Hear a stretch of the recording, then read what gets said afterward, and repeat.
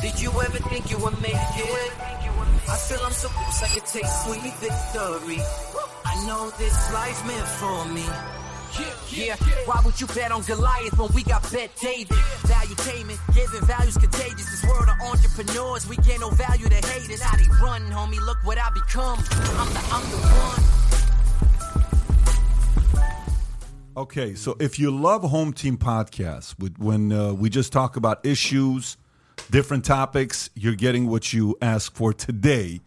We have Adam in the house, Tyler's best friend today. We have Jedediah in the house. And Tom's in the house as well, the Biz Doc, and we got a lot of stuff to talk about, guys. A lot of things. Tom's got some new charts to talk about business-wise. I got a few things to talk about in regards to the economy. Jed's got some things to say about Hochul, New York. Liz Truss apparently texted something to Tyler. Who did she text to? Secretary of State Anthony Blinken. And said it's done. 10 minutes after the Nord Stream pipeline was hit. She says it's done 10 minutes later, which is kind of weird. And then next thing you know, she resigns that quickly. Little weird. We'll talk about that. Russia says UK Navy blew up Nord Stream pipeline. Again, part of that story. We're going to bring in our friend, oil expert. He's going to be on, right? He'll be on at the later half of 10:30. If you really want to know what's going on, that's his world. He's going to give us a little bit of insight. We'll talk Musk. We'll talk Twitter. Adam wants to talk Kanye. Maybe we'll talk a little bit about AB. And a few other things that's going on. Tom's got one topic of sports. Aaron Judge he wants to talk about because Tom has a prediction of where he believes Aaron Judge will go next. And it's definitely not the Yankees. I'll let him tell you that. Okay, so AB interview after it was done. Did you watch it yourself again or no? You haven't seen the whole thing? Yeah. No. You haven't seen it? Watched the whole thing. Did you watch any of the clips? I want to go crazy again? So it was on Sports Illustrated, picked it up. New York Post. It was Barstool, Fox. It was Daily Mail, going crazy. ESPN. Did you see the clip AB made about me on Twitter as a hoax, as a parody. A Freudian slip. As a parody. Yeah. We had a good time, though, man. But of anything he could have said about you, he made sort of like a gay reference, or what was that joke? Yeah, to say when I date guys is what he said. A Freudian slip. You have to see it. Whatever. It's hilarious. I retweeted it. It was so funny. Yeah. I said I gotta give him credit. He's up there with troll status, major troll status. I don't think he's on Jake Paul, Elon Musk troll status. But let me tell you what he did. He's going there. Let me tell you what he did do. He made me watch CTE videos all weekend long. And I had Dylan and Tico watch a few videos on CTE. I will tell you that. Just so we can get a little bit smarter on how it happens, different sports it happens, the consequences, how to prepare for it, if you can, if you can't, choices you got to make. So it caused us to have some real conversations in the house about sports. Well, it's CTE is a real issue. I mean, look at Biden.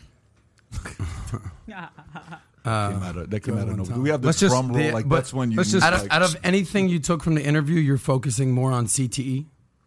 Yeah, because everything else, look, the most sensitive topic to him was CTE. Yeah, it was the most sensitive topic to him, which means.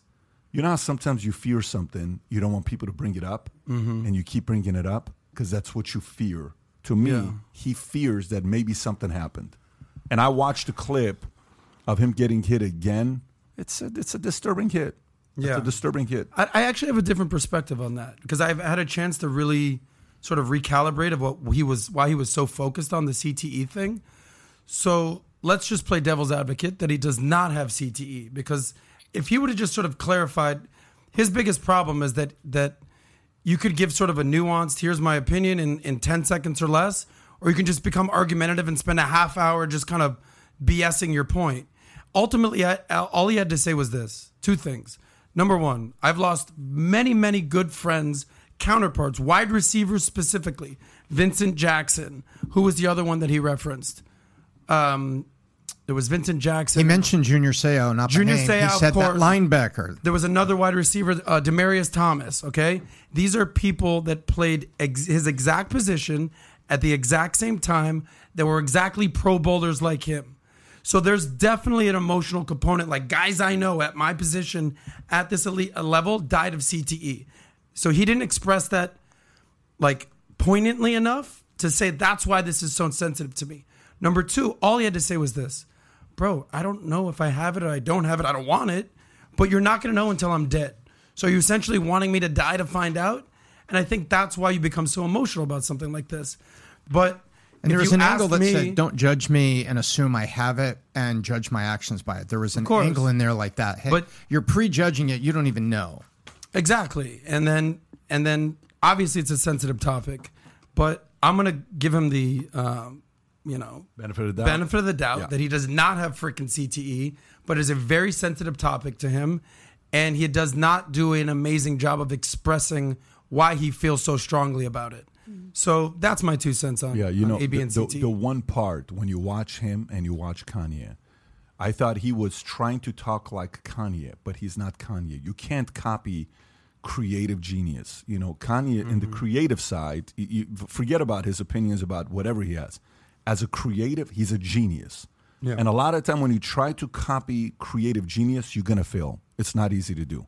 It's impossible to duplicate creative genius. There's only one of one. Anybody you think of that's super, super creative, they're one of one. You don't have 7 versions of a Musk. Right. You don't have 6 versions of a Kanye. You don't have, 18 versions of, it's one of one. And I think he's trying to be somebody he's not. Well, like you said, you want to go be the next Andrew Tate? Best of luck, homie. Go try to duplicate what Andrew Tate does, the way he talks, the way he acts, his pedigree, his background, everything he's been through. Not going to happen. Here you go. Somebody just commented, a super chat. PBD, I'm going through a new test now for CT. It's not just from football, although I did play mine, is from getting beat in the head. Have a great day. Okay. All right. So listen, there's a lot of ways to get CT. Soccer's one of them, by the way. But look, before we get into all these topics, yeah. Good. You want to finish your thought on this? I don't want to make the whole AB 2-hour interview about CTE. I guess you asked for my final thoughts. What I will say is I think you did him a very good service of saying, don't judge the full interview by the first hour. Watch the entire interview to get a full perspective on this guy. I happen to believe he showed up drunk.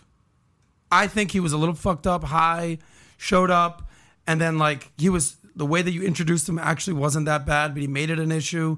He kind of came in argumentative, but I think as when we literally took off the headphones and we're like, listen, we don't have to do this. We're doing this because we would like to. You could leave right now. I think, he put down his guard. We all put down our guard, and cooler heads prevailed. In the second half of the interview, we truly had a very informal, almost off-camera dialogue. And I think that was the real him. Yeah. Well, do you agree? Were you prepared for the tension? It was watching it. I was like, whoa. I didn't. Were you prepared for that to go in a wild direction? And what would you have done if, were you prepared for the option of, let's say it was I'm out of here? Do you ever think about that going into a show? No, it's not a problem. He had a bodyguard sitting right there. Not he had a small another guy sitting right there. Big boy. And, every time he would say stuff, he would look over there. And at one point, he got up, ready to, if things were going to get heated. Oh, wow. And I got up. He thought I was getting to leave. I got up because I was getting water from the corner. But, no, there was a couple moments where I said, this thing can go any direction. It's like, oh, you asking me questions. You acting like a girl. You acting like a girl for not answering the question. There's just a lot of back and forth, and I was at him. But I thought it was a great interview. I appreciate him for coming out. The audience gets to choose for themselves how they want to judge him or us, or if there was any clarity that came out of it. I was trying to get something out of it for Brady. Just so you know, right after the video came out, 6 hours later, he put up one of his new shirts online. Did you see that one that has to do with divorce attorney? Call me for divorce attorney. Yeah. Again, taking a shot at him. So he's going. It's obviously he's doubling down on whatever he believed in. There is no, let me reposition myself. Last point, Pat. Last point. This is what I think, and people want authentic, real people, real conversations. And I think that's what we're doing here on Valuetainment. I think it's what a lot of podcasts are doing. And I think that's what people want, because imagine if our interview with AB was 10 minutes.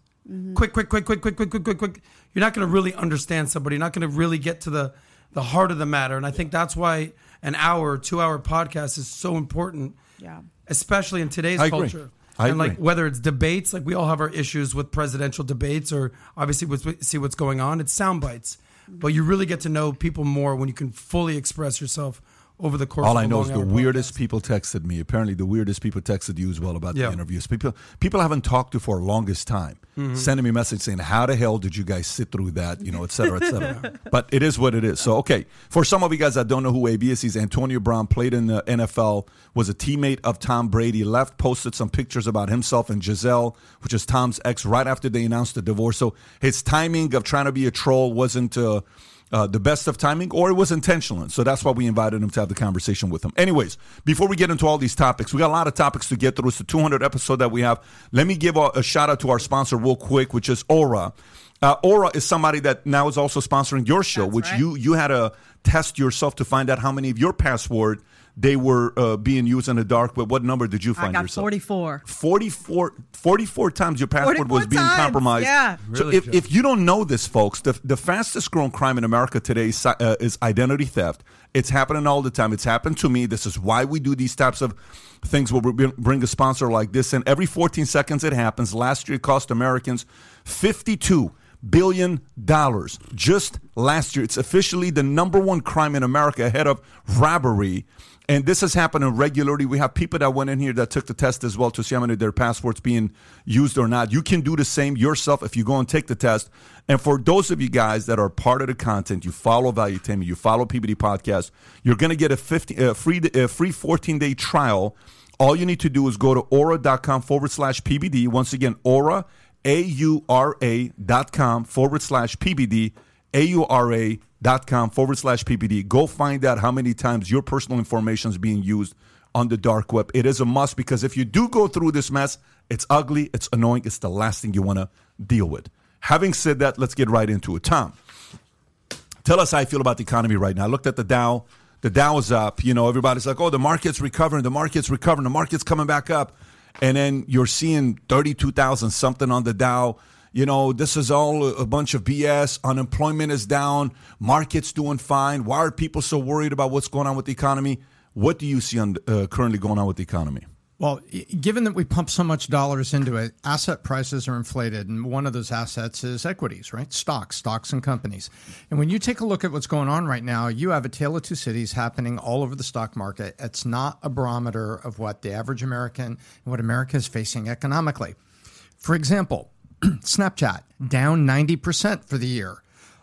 Oil and gas stocks up 35, 40% for what it was, depending on who you talk to. I don't think that's the full sector. I think the full sector is like 17 or 20 or something like that. But still, you've got sectors that are up.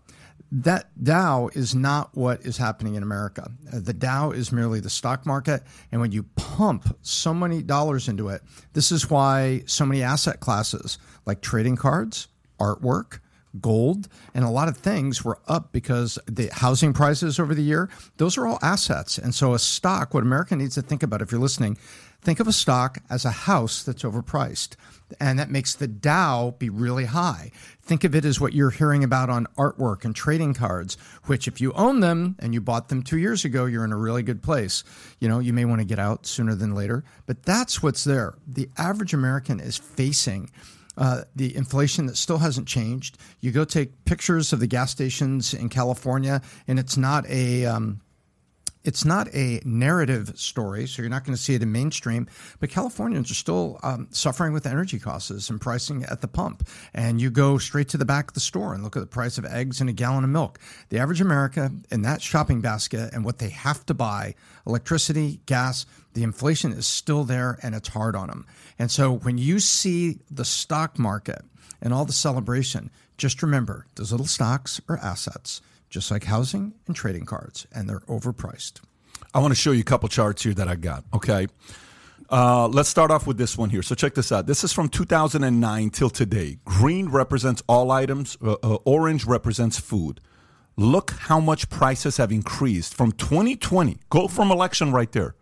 From 2020, look what's happened to food, and all items skyrocketed all the way to the top. This is the worst we've had in many years. So who feels this? If you're going shopping, you go to the market, you're feeling it. Jennifer comes back and tells me, babe, prices are higher. I used to spend this much, now I'm spending this much.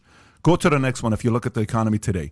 Median weekly earnings, as weird as it sounds, it peaked at 2020 when election was taking place. The moment Biden got elected, look what happened to median weekly earnings. Dropped. This is, again, these are sources that I'm reading from Bureau of Labor Statistics. This isn't CNN. This isn't MSNBC. This isn't Fox. This is purely coming from the source. So things are more expensive. Income is lower for full-time worker. Go to the next one. Consumer Sentiment Index. This shows how confident they are. Like This episode is brought to you by Shopify. Forget the frustration of picking commerce platforms when you switch your business to Shopify, the global commerce platform that supercharges your selling wherever you sell. With Shopify, you'll harness the same intuitive features, trusted apps, and powerful analytics used by the world's leading brands. Sign up today for your $1 per month trial period at shopify.com/tech, all lowercase. That's shopify.com/tech. When you need mealtime inspiration, it's worth shopping Kroger, where you'll find over 30,000 mouth-watering choices that excite your inner foodie. And no matter what tasty choice you make, you'll enjoy our everyday low prices, plus extra ways to save, like digital coupons worth over $600 each week. You can also save up to $1 off per gallon at the pump with fuel points. More savings and more inspiring flavors make shopping Kroger worth it every time. Kroger, fresh for everyone. Fuel restrictions apply. the more it is in the blue, the better it is, which means if it's in the blue, if it's higher, that president's going to get reelected. They don't typically not get reelected. Unfortunately, the only one that didn't get reelected was the one that shows Trump, because according to history, typically if consumer sentiment index is high, that president gets reelected. But watch what happened after 2022. Go to the next one. Here's what's happened since 2022, since 2020. It's the lowest it's been, even lower than 2008 when you look at that, which means if you're a betting man, do not bet on somebody on the left to win. If you're purely going to Las Vegas to bet, that red is the lowest it's been. And by the way, look at the source. This is University of Michigan. You're not talking about Liberty from Michigan. This is University of Michigan.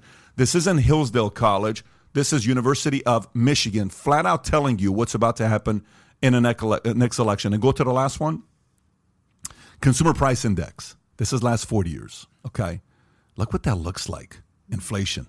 That is not an exciting thing to be looking at. Okay. I had a guy call me from LA, and him and I are having this conversation together. He says, look, do you have any interest of ever getting to the mortgage business? I'm like, are you serious?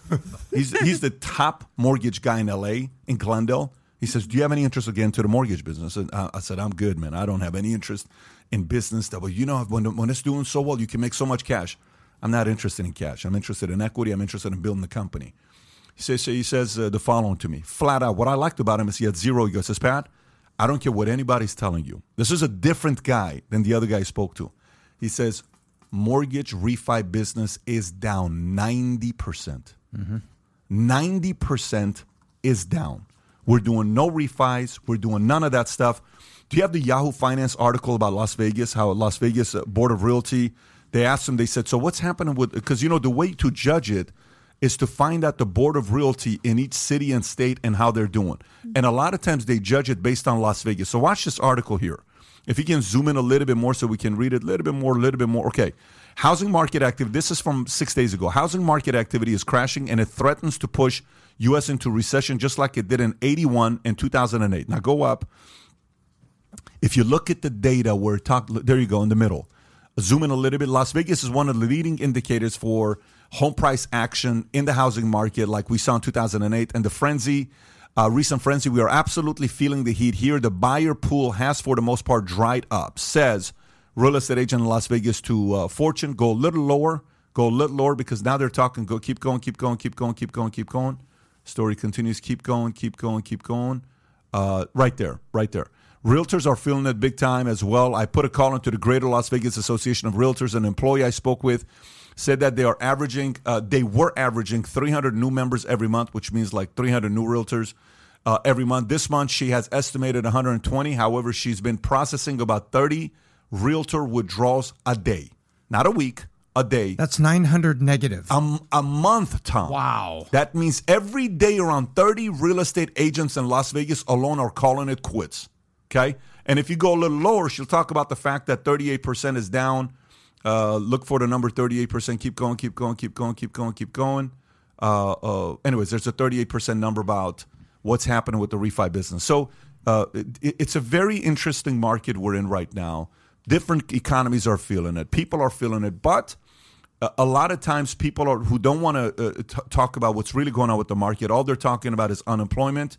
And the unemployment numbers are going to be felt next year, not this year. Person asked me a question on Twitter, and Jed, you were asking me this question. I'll say this, and then we'll toss it around to the rest of you guys. Is this a good time to buy? And my advice is very simple. If you're thinking about buying a house today, buy a house today.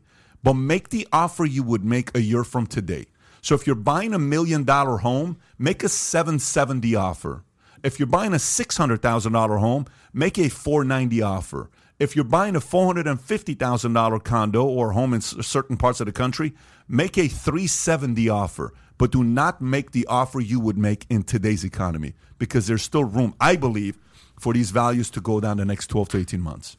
Yeah, Zillow is showing, this is the average run-up of the last year. And so we don't want to say the address or anything on here, but you can take a look at that, Pat. You see that lump? That skyrocket right there over the last 12 months is an illusion. So you have 5 years of some modest growth, 2-3%, just growing along. See there? And all of a sudden, wham, we print money, the asset changes. So let's go take a look at this house. What was it, October of 21? 1.3. Yeah, so right now it's at 1.8. It was 1.3, and then go back to October 20. 880. See essentially. that where it's an where it had been. Home that's there it is. 1.8. So if you were going to go buy this house right now, you would go in there and say probably 1.1. That's exactly what I'd be making $1 million offer on that. That's exactly your advice, Pat, is absolutely true. I look at it this way. I did a little research for some numbers or some basic numbers. I'll do this really quick. Right now, let's say someone was buying a $500,000 house. That's it. And you're going to do a 30-year fixed, and you're going to put 20% down. So standard deal. In March of this year, you would have had a 3.5% mortgage or an $1,800 payment. Reasonable, for a family. Right now, at 7.5%, that's $2,800, up $1,000. At 10.25%, where you and I both think this is going, it's double, $3,600. Oh, it's going there. So the buyers are being crushed. Now let's go the other way. Let's say the $1,800 was all that I could afford as a buyer. When the interest rate's at 7.5, the $500,000 house I can afford, I can only afford a $325,000 house. So my buying power is down almost 40%. So what you have right now, if you are out there and you have to change jobs, you're being forced to go to another city right now, I would seriously consider not dumping the house you have, lease the house you have, because you're not going to be able to sell it right now. And the price is going to come back down. But where you're going, the interest rates are so high. So if you sell, where do you go and what do you buy? Your payments. You know what confuses me is the following: those who are delusional because they're in the industry and they're saying that's not going to happen. There's a very big difference between power of positive thinking and not understanding that the paranoid survive. I believe you should read both books simultaneously. Read the book Power of Positive Thinking, because it's good to have a positive attitude, but do not be delusional because you're in real estate and mortgages thinking, no, it's not going to happen. Year ago, rates were roughly 2.9%. In May, when Dave Ramsey called it fear porn, rates were at 5%. And today, rates are 7.5% for 30-year interest. And everyone's saying, it's not going to go to 7.5%. Never. What are you talking about? Do you realize from 1981 or 82, I don't know what the year was, for about 9 years straight, interest rates in America were above 10%. Yep. Can you pull that up, please? Do you realize this is the part where people are absolutely delusional. Go to the rates I sent you. No, it was one that just showed the charts. There you go. That's the one. Yeah, this is Paul Volcker's Endless Halloween. So check this out. Zoom in so everybody can see it. Let's first look at the first chart to the right, which what we've been used to for the last 20 years. Yeah, go to the right. No, don't worry about the stuff on the left. Okay, so what is it right now? Go a little lower. Okay, 2021, 2.96. 2010, 3, 3.9, 4.5, 3.9, 3.6, 3.8, 4.1, 3.9, 3.6. Oh, rates are cool. This is what we're used to. This is BS. This is a lie. 4.4, 4.6, 5. This is a lie. Then it's real. 6, 6, 6. Keep going. 6.3, 6.4. Go to 2005.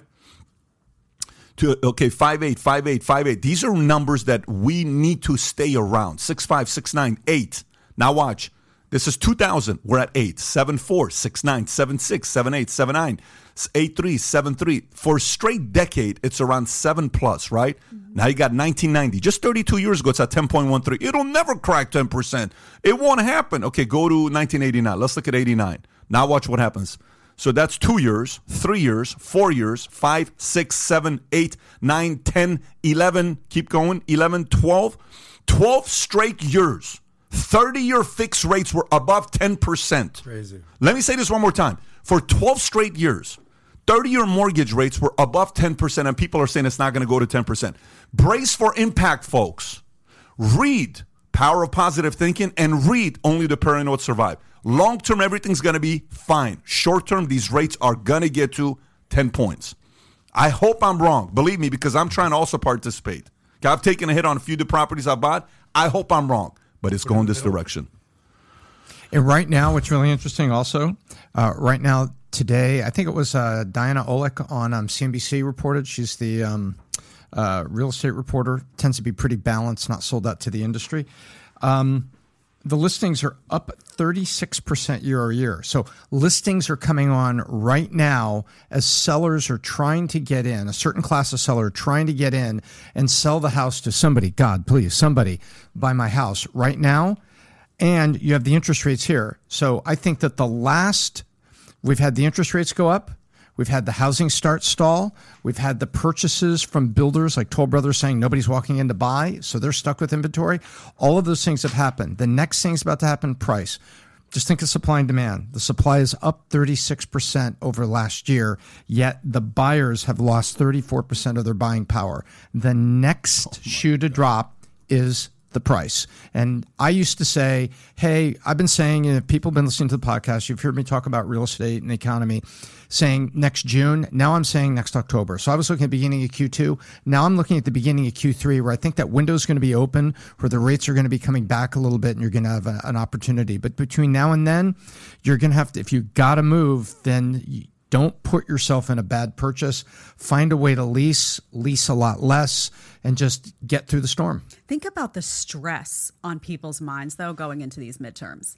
I mean, all of these topics we just talked about, buyers, stressed out, renters, by the way, very stressed out because the rental market in a lot of these desirable places, including places like Florida, rents have gone up. People go to the grocery store, they can't afford the prices of goods and services. Inflation has been probably the biggest thing that people can actually feel tangibly every day, as you said, with your wife at the grocery store. There's all these headlines that say the recession is coming, and people are like, we're not there yet. I'm feeling every day like I'm struggling. They are already feeling like they're there, and now they're thinking, well, if the bad's not here yet, what's that going to look like for me and my family? And I think the only hope for people is a shift in politics. They look and they say, okay, is there going to be a shift here that's going to change things? The midterms, I think, will be a GOP pretty intensive sweep we're going to see. I mean, it's even interesting to look at the New York race. I don't know how many people are following Hochul and Lee Zeldin, but Lee Zeldin is actually in the lead, the Republican, in some polling there. That's insane. You see that happening in New York. Insane in New York State. A race that should never be that close. Right. So there's going to be a shift, but then people look and say, well, if there's a shift in the midterms, sometimes then there's backlash in the next presidential election against the midterms. So I just feel the stress of people all the time. And when I get, reach out from people on social media, they're always like, what do people do who don't have a cushion? It's one thing to go through times like this when you have a cushion. What if you don't have that? You've got your one home and you're trying to relocate and you do need to sell it. Like, there's just too much going on that people feel like they're backed into a corner. And I think ultimately, though, stock market aside, all that aside, I think it's going to be the price of goods and services, because you can't get from today to tomorrow if you can't pay for the stuff that's in the grocery store and put gas in your car. That's going to be the leading issue, the inflationary issue. And I don't know what Democrats are going to say when you look going into these midterms. I mean, we're very close. It's coming up next week. I don't know what they could possibly say that would go against the reality that people are facing. I mean, the reality is people are hurting, and when people are hurting, they want to change, regardless whether, you can put all the blame on the Democrats or what. They're going to say, let's change something. Maybe that'll make it better. So I think Republicans are in for a pretty extraordinary win next week across the board. Yeah, and it's funny because you talk about Hochul. Here's Amen. what Hochul said. Hochul claims Republican crime concerns are conspiracy. Governor Hochul claimed worries about crime ahead of midterm election were a conspiracy and said her opponent Lee Zeldin and other Republican critics were data deniers. These are master manipulators. They have this conspiracy going all across America trying to convince people in the Democratic states that they are not safe. Well, guess what? They're also not only election deniers, they're also data deniers. Safe places are the Democratic states, she said. Murders were down 14% in New York City compared to last year, but all other major crimes were up, including 33% rise in robberies, and police statistics show. Yet when you hear her say stuff like this, here's what I ask myself, because she said this on the show yesterday. Does the voter believe her? And if yes, what percentage of the voter that would vote blue actually believes her saying that? What do you think the voters thinking about? So the voters don't believe her because this is a you don't see what you actually see liberal. She's out there, she's a big government girl. And this has been her motto throughout, by the way, for the last year and a half or whatever it's been. You don't see what's actually happening. You don't feel it. You're not really afraid to walk to the grocery store. And people are like, no, actually, I am. So that's not going to be a successful argument. The problem in a place like New York is that you have a bunch of voters, and this happens in very liberal cities oftentimes, where they will vote Democrat regardless. You could put Fidel Castro on the voting ballot. They don't care. It's like D. Oh, he's check. running? Yeah, they won't care. They would Both vote sides somebody do that, in. to be both fair. Sides, Yeah, both both sides sides do that. absolutely do that. The problem is that when she's the problem, you need what you need is a voter to say, this stuff's not working. Maybe I've always been a lifelong Democrat. Maybe I support the ideals of the party as they once were. This stuff is not for me. What's more important to me right now is my safety and security and the safety and security of my family. End of story. And they have to call her bluff. So they have to be willing to say, sorry, Kathy. And by the way, allow yourself to be insulted by this because, again, this is the left infantilizing you. I talk about this all the time by saying, no, you're a little baby. You're a little baby and you don't actually feel what you feel. You need to be able to respond as a grown person. I don't care, liberal, conservative, Republican, Democrat, and say, no, actually, I do feel it. I do feel it. I had to, I'm afraid to walk my kid to school every day. And it's because of a lot of the policies coming out of liberal DAs in New York City that allow criminals to roam free. So have a response and feel okay with that. Even if you are a lifelong Democrat and that your commitment is to the party and the cause, something's gone wrong. Can she lose? I think she can lose. I don't. If I had to guess, I'd say she probably won't lose. But the fact that it's this close in New York State tells you what's going to happen in other states around the country that are not New York, it's going to be a GOP sweep. But Jed, let me ask you, she took over after Andrew Cuomo was given the left hook. He's out. Yeah. So it's not like she had this sort of left mandate himself to be the governor. She was sort of the fill-in to replace him. It wasn't like there was this groundswell of people. We love Kathy Hochul, and she got elected. She was replaced. She got in. Clearly, things in New York have not gone well over the last few years. So it's not like there's this major base that she has, other than the traditional blue, Democrat, liberal New York base. So anyway, I'm just pointing that out. It's not like she was elected. She was replaced. Part number two is, me, at least at this point in my life, it's very hard to just trust what politicians say in general, left and right, but especially during election season, during midterms. They're just going to say whatever they got to say to get elected, whether it's true, whether it's not true. I mean, we're living that in midterms right now. So of course she's going to say whatever she's saying right now. Of course she's going to say, don't believe your lying eyes, just trust the process here. So she's going to do what she's got to do to stay elected. I think she will get reelected. Again, she's running for governor in one of the bluest states in the country. I think a couple months ago, she was up by 20 points. I think it's narrowed to 6 or 7 or 8. That's still quite significant lead, especially 1 week out. But we'll see. We'll see if New Yorkers are truly, truly, truly ready to make a change, or if they're just going to kind of live the status quo that they've been living. They haven't sunk enough yet. New York City in particular, which drags the whole state down repeatedly every year, needs to sink a little bit more for New Yorkers to wake up and get a Giuliani that came out of the David Dinkins of the world. She wasn't elected, you're right, but she has governed as a Democrat would govern. She's done nothing different from any other standard, hard left Democrat in that position. She's done exactly what I would anticipate that any Democrat would do. And that's why, yes, you're right. The point you make about it's election season right now, they're going to say whatever they need to say. That's 100% valid, which is why I always tell people ignore everything that any politician says in the couple of months before and after, like right around the election time, even after sometimes, because then it's a whole bunch of excuses as to why they didn't do this. Look a year back at what they actually did policy-wise. Go back a year when they weren't campaigning, when they weren't on the campaign stump, and look at what they actually did policy-wise, what they were, look back at what Kathy Hochul was saying about lockdowns. Remember those beautiful pictures of Kathy that was standing, she was maskless, standing in front of a group of a whole bunch of little kids with masks on. Look at what she advocated when it came to the lockdowns. What was she saying about mandatory experimental vaccines? What was she saying about all these things? Then you're going to know what her position actually is, because right now she's desperate. She's afraid. You think she's not looking and saying, I'm in New York State and Lee Zeldin is right on my tail? Yeah. Come on. What That's you're crazy. basically saying is roll the tapes. Look back a year ago 100%. to see what people say. Yes. I haven't been following this Dr. Oz Fetterman race too close. I know. Sort of a national story because it's like, you take it. No, you take it. You take it. Nobody wants it. No, I don't think Pennsylvania wants either of them. Right. But if you look at Fetterman, and it seems like he's not the healthiest guy. I think he had a stroke like less than 6 months ago. But his response, one of the clips I did see, they were like, you've been against fracking. And he's like, essentially like, no, I like frack. Yeah. Frack me like. Right. They're like, well, a year ago you were talking shit about fracking. You said you were anti-fracking. He's like, I frack. Me frack. That's like, basically, that's all you could say. That's actually a pretty good summary of what was said too. People at home, that's pretty close. Yeah. So me like fracky. exactly. Yeah, and I they actually did think it's sad. I was about to say that. I saw his ad yesterday, and I was watching his ad, and this is his ad. Just so you know, look at my eyes, folks. Here's his ad. And he's reading. And he's just sitting there, and he's just reading. And you can tell, it's just they're telling him what to say, and he's not saying it himself. It's not a true believer. If Oz loses, it'll tell you how much influence politics has, the fact that people just want to go just one side. Because prior to Oz running, what did the world think about Oz? People love Oz.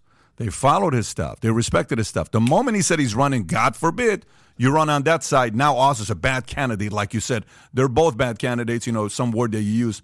Oz has never been seen as a guy that had any issues until he ran against this guy. Right. Now he's this horrible person. The one problem with Oz is the real Oz is not a Pennsylvania, Pittsburgh guy.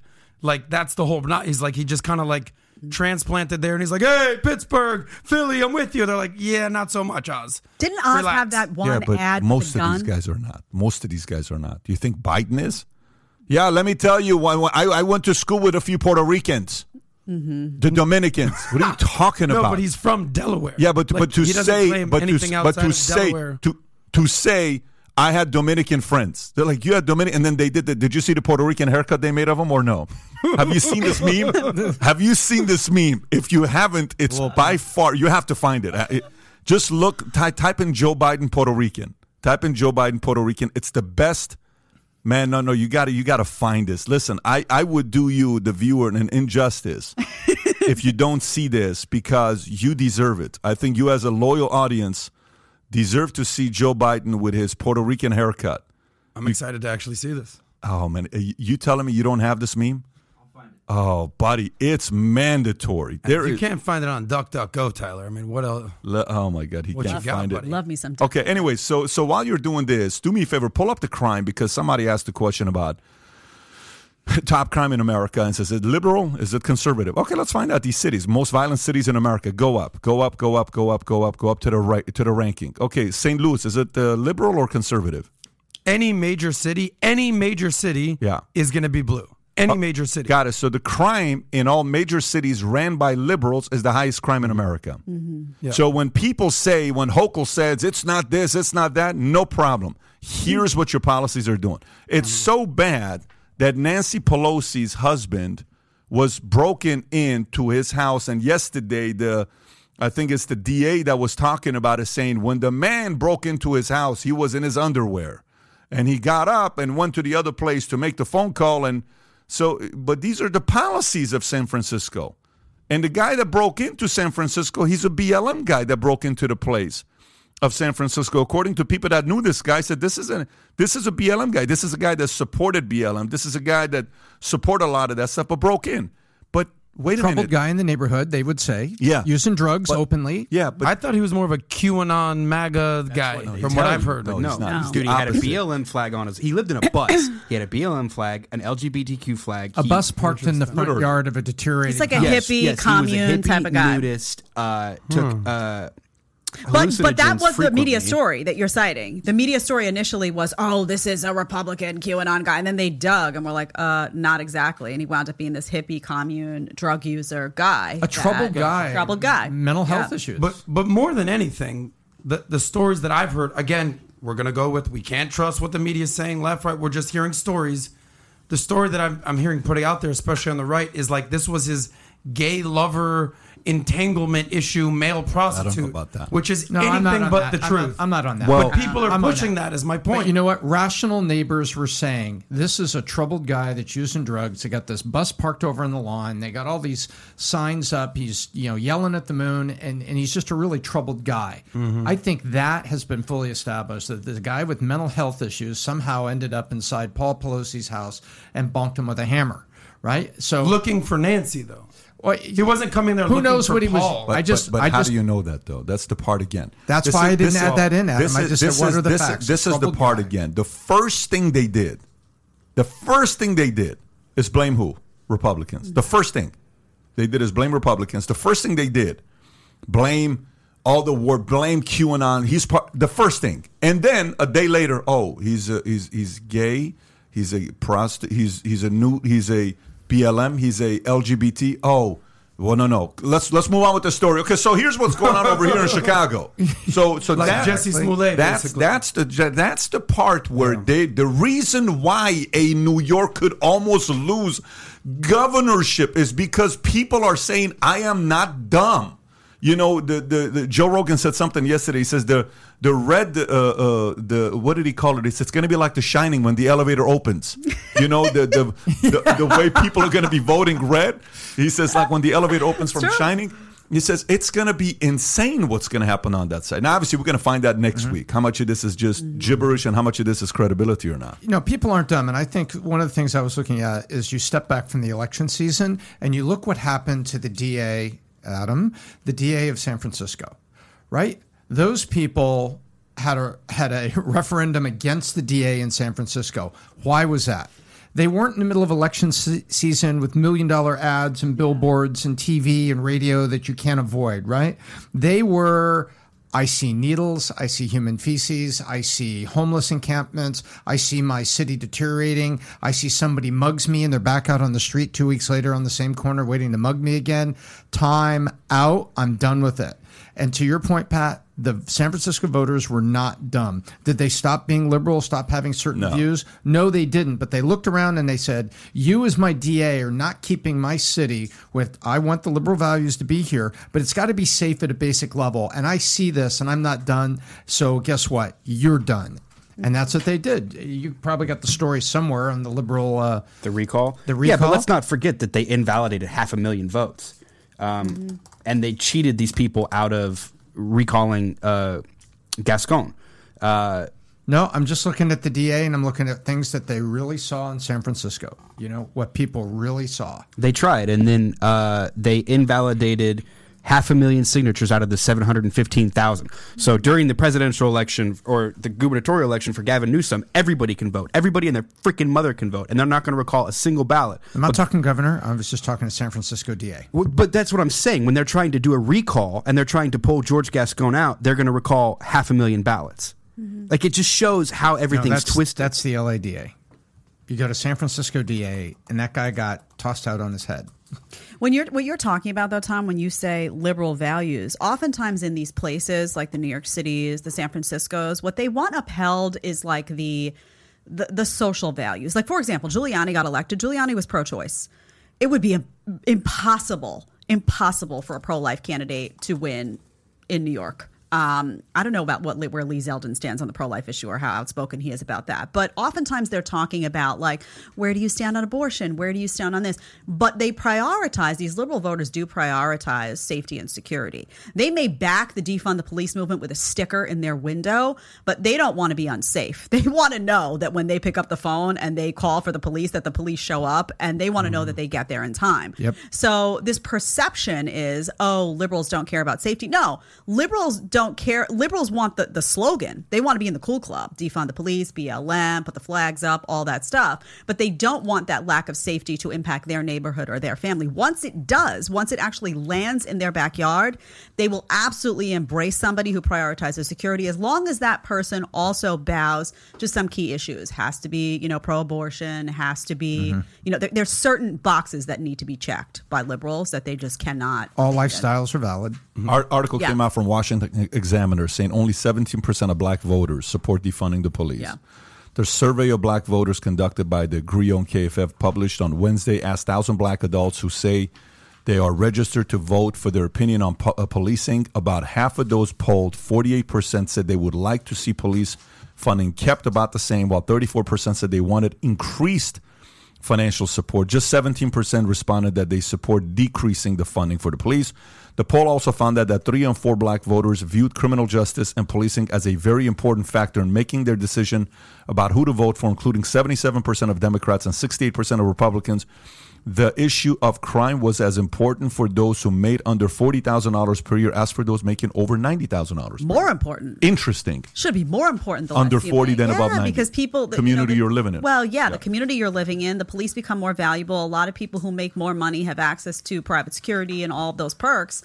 But if you're making $40,000 a year, and particularly, by the way, if you live in an area where your Second Amendment right isn't protected, these people aren't armed themselves, these law-abiding citizens, so they rely heavily on the police being active and present. And they don't have the money to afford the private security. That's some of the issues that came up with the Paul Pelosi story that I think, everyone ran with those arguments. You said, by the way, the they that ran with the arguments about it's QAnon this, Hillary Clinton was on board, big name profiles. People were just asking, like, hey, where are the security cameras? Isn't it odd that was there an alarm system? Isn't it like some of the stuff just wasn't making sense, and they were questioning. And of course, you're not allowed to question a narrative. Sometimes, the left will jump back and say, oh, well, you want violence. No one wants violence. But some of the stuff just didn't make sense and didn't add up with that initial narrative that Adam was mentioning about QAnon and whatnot. It's funny. Matter. The story you're telling about, like, how liberals in New York will put up a sticker, let's say, but like that's not the reality that they'd actually what they stand for in real life. Like, have you what this reminds me of? It's like almost like the cognitive dissonance of like in real life, real time. Tyler, see if you can pull this up. You ever seen this? I think it was like someone sitting in an airport on their Apple laptop computer and with like a sticker that's like capitalism sucks. Right. Like, socialism rules, while they're sitting there on their Apple laptop with their Apple eardrums or ear beats or whatever. Pat posted that on LinkedIn. Okay. With their Starbucks in their hand, with their McDonald's Egg McMuffin, like capitalism sucks. It's like, how unaware of you of what you have going on in your life to be preaching that, but like living something completely different from what you're saying on your sticker. But you know where that comes from. That comes from academia, because these kids learn in school. They have a total disconnect. Like you go through economics, you go through all these classes, and you have no concept of what these policies actually look like in the real world. So they're dissociated from reality. And it's like, oh, I'm going to sit here and, wait a minute, is this something that emerged from capitalism? There's no thought process there. So they're just like the talking points, the sticker, being accepted. But they don't actually process that what they're advocating for would prevent them from living the lifestyle that they actually want to live. Well, it's Martha's Vineyard. Yes. How fast did they bring in the National Guard? Yes. 2 days? How many? It was a couple hundred migrants? Right. 2 days they brought in the National Guard, kicked those people out. The same people that have Black Lives Matter. Nobody's we're all immigrants. Nobody's illegal, et cetera, et cetera, et cetera. This has been going on for 30 years or more. Right. This is the whole limousine liberal movement. Right. And I separate that from, I think what really happened, which was an absolute, not to be ironic, but a crime. What happened is the people that were in the inner cities, in those areas, living down there, trying to find a better job, trying to escape, trying to get to the next rung of the social ladder. You have to see what happened in a lot of these cities. To avoid engagements, the police reduced patrols from like 11 p.m. to 6 a.m. And so the people that were living down there that were not drug dealers, they were living in neighborhoods they could afford, living in neighborhoods they'd lived for generations, and just trying to find, where do I go from here? What's my next step? Where's the jobs? Where's the thing? And they're down there, and they're the victims of the crimes. And they're the victims of what's going on down there. And then the police defunded or intimidated to the point that they, with the body cams and everything, they don't want engagements. They don't want to go down there and patrol because it's going to create an engagement. It's going to create an engagement on film, and the film's going to be used in a narrative. And so the people that really lose here, he says, and that it should be not surprising to anybody to say that 17% of African-American or black voters support defunding the police, and the 83% of them are, no, I need the police, and I need them to be down here. And I think there's some cities like Dallas that have shown, exemplary change, and then you've got places right now where, would you have ever have thought, Pat, that the political polling in Oregon would be what it is right now in the edge of an election? Strange. Why is that? Did maybe crime and economy ever hit people so hard? First thing, if you ever build a country and you're competing, say the war, Armageddon happens, there's only 1 million people left, everyone's thinking about where to put their kids and where to raise their family, the first thing a mom thinks about is the S word. Mm-hmm. It's security and safety. If you can't provide that in any city, in any state, in any country, you lose people, period. Mm-hmm. Mom's going to sit there and say, listen, man, I have one job. The natural instinct of a mom is to protect their kids. You screw with her, you have a wrong enemy. You cannot mess with moms, and that's what they Mama do. Bear It's just not going to work out. All right, so let's talk about Kanye, because I know you got some thoughts on Kanye. I'm going to read both stories, Adam, and then you can comment on it. I'll go first with his comments about George Floyd, and then we'll go into what 50 Cent said. So I think that's on page 6 or 7. Is it 6? Okay, 6. Here we go. So Kanye West apologizes for spreading lies about George Floyd's death. This is Kanye offered what the media is calling an apology for comments he made in reference to George Floyd. If you recall, West recently declared that Floyd died from fentanyl and not due to homicide under the knee of the Derek Chauvin. When I see that video as a black person, it hurts my feelings. And I know that police do attack and that America is generally racist. And I understand that when we got to say Black Lives Matter, the idea of it made us feel good together as people. Now afterwards, there was some things where the money went in order to push us to the Democratic vote. So when I questioned the death of George Floyd, it hurt my people. I want to apologize because God has showed me by what Adidas is doing, by what the media is doing, I know what it feels to have a knee on my neck right now. So, and then 50 Cent came out and said Kanye should master the art of shutting the up. Okay, that's what he said. I've seen people in this position because of things they have done, not things they have said. Now you got to master the art of shutting the hell up. The rapper was reportedly reacting to a CNN headline alleging West has a disturbing history of admiring Hitler. I have never seen anything like this before. A screenshot. I think Kanye should buy the car he likes the best and just ride off into the sunset. It's really a wrap. People are really hurt by this shit. So there's a bunch of other things that came after that. Black people are actually...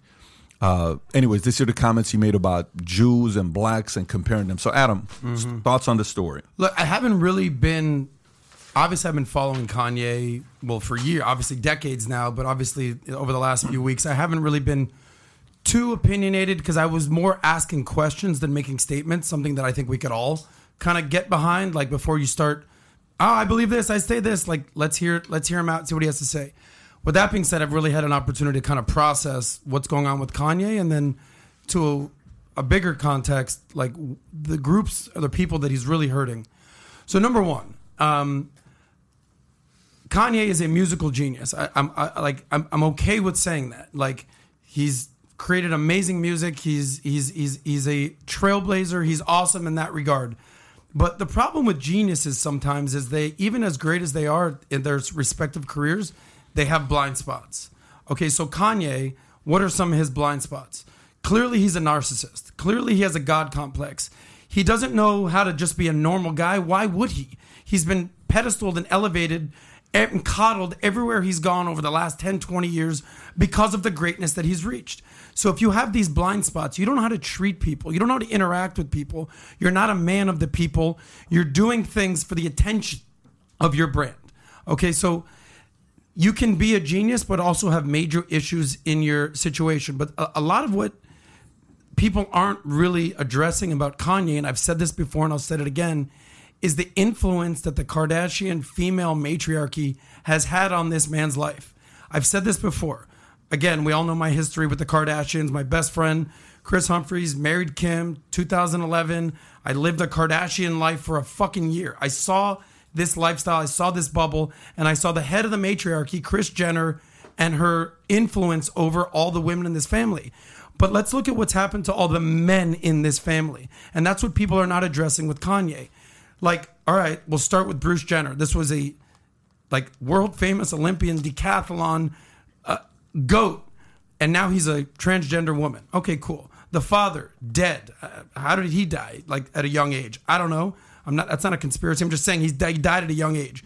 If you go down the list, Lamar Odom turned in from an NBA athlete to a literal crackhead. Okay, Scott Disick, who is a good-looking young guy, whatever, rehab galore, and I'm friends with him, so I'm not talking shit. When you look at the other men in the family, Rob Kardashian is a recluse, hasn't been seen in years. The women run the show in that family. So when you bring in a leader like Kanye, a man who has conviction, and you kind of feminize him and say, we run the show now, and he already has mental health issues and bipolar tendencies, like, how do you expect him to react? And then final point to the Kim K thing is, dude, he's been completely demasculated with this whole Pete Davidson situation where you're going to leave your husband, Kim K, and start parading with this fucking joke of a guy, Pete Davidson. What do you think that's going to do to someone who has a fragile ego and a fragile mental capacity already, despite his, amazing gifts? Like, that's going to fuck you up. So what he's doing and what he's feeling, there's so much going on that it's hard to kind of put yourself in Kanye's shoes, because you don't know. Like, when you're operating at such a high level, even Rogan said, like, when you plug in, you see what he said about like 100 electricity volts, and that's something that's only has a 40 watt capacity. There's so much going on that how can you restrain that?